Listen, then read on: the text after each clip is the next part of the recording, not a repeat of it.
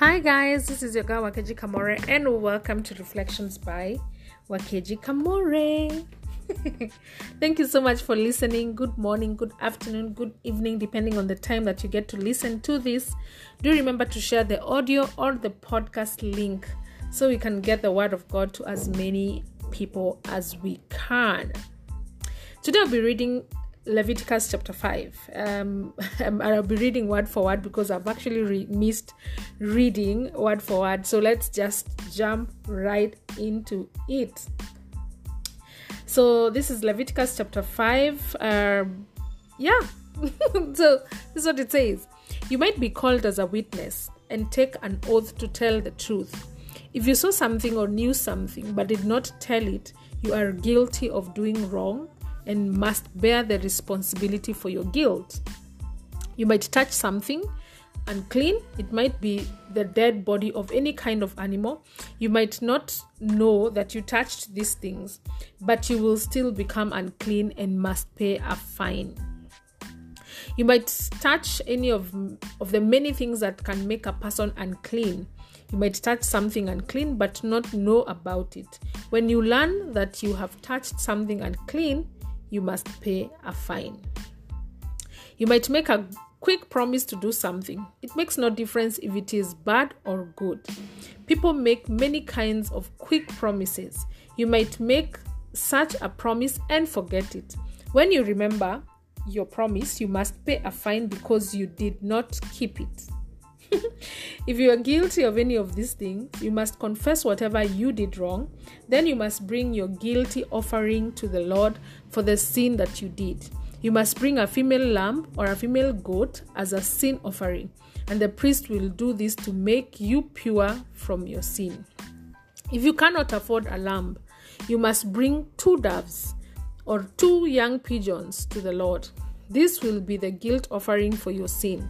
One bird must be for the sin offering and the other must be for the burnt offering. Take them to the priest. First, the priest will offer one bird as for the sin offering. Then the priest will pull the bird's head from its neck, but will not pull it off completely. The priest will sprinkle the blood from the sin offering on the side of the altar. Then he will pour out the rest of the blood at the base of the altar. It is a sin offering. Then he will offer the second bird according to the rules for a burnt offering. The priest will do this to make you pure from the sin that you did, and God will forgive you. If you cannot afford 2 doves or 2 young pigeons, you must bring 8 cups of fine flour as your sin offering. You must not put oil or frankincense on the flour because it's a sin offering. You must bring the flour to the priest. The priest will take a handful of the flour as a memorial offering and bring it to the altar as a gift to the Lord. It is a sin offering. The priest will do this to make you pure, and God will forgive you. The part that is left will belong to the priest, just as the regular grain offering.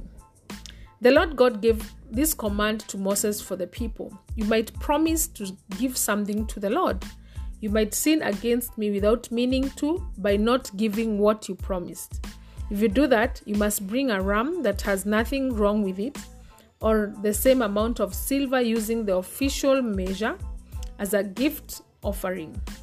As a guilt offering, You must give what you promised and add 1/5 of that amount as a fine. Give it to the priest and he will use the ram to make you pure, and God will forgive you. If you sin and break any of the commands to the Lord that the Lord said must not be done, you are guilty. Even if you did not know about it, you are still responsible for your sin. You must bring a ram that has nothing wrong with it, or the same amount in silver to the priest. The priest will offer the ram, and God will forgive you for the sin that you did without knowing. You are guilty, and you must pay the guilt offering to the Lord. Wow. Going by this chapter, there are many people in my life who need to pay fines for making empty promises. And sadly, so do I. Actually, honestly, if I lived in those days, I would have no bull, sheep, or goat left because of all the sin offering I would be making. I think I would actually be on the first name basis with the high priest, just like how all the teachers in the schools that I attended knew me by name because of my cheeky behaviors. I like that God made an allowance for those who did not have any bulls. They did not have any sheep or any goat. He allowed 2 doves or 2 young pigeons to be offered as a sin sacrifice. And even went further to allow 8 cups of flour. Like if ukikosa mbuzi, ukikosa all those things, like if you don't have the pigeons, you don't have the doves, surely you must have flour. So 8 cups of flour allowed as a sacrifice for those who did not have all the other things. And even better, now we don't have to sacrifice anything to be forgiven. Jesus Christ already satisfied the wrath of God. Like for every sin that we do and how that makes God upset, Jesus Christ already took away that wrath. He already satisfied the wrath of God by dying on the cross. The sacrifice for our forgiveness has already been done. And all we need to do is to realize that we are sinners in need of forgiveness and then receive the forgiveness. All we need to do is to repent and then receive the forgiveness. This is your girl Wakeji Kamore, and this has been Reflections by Wakeji Kamore.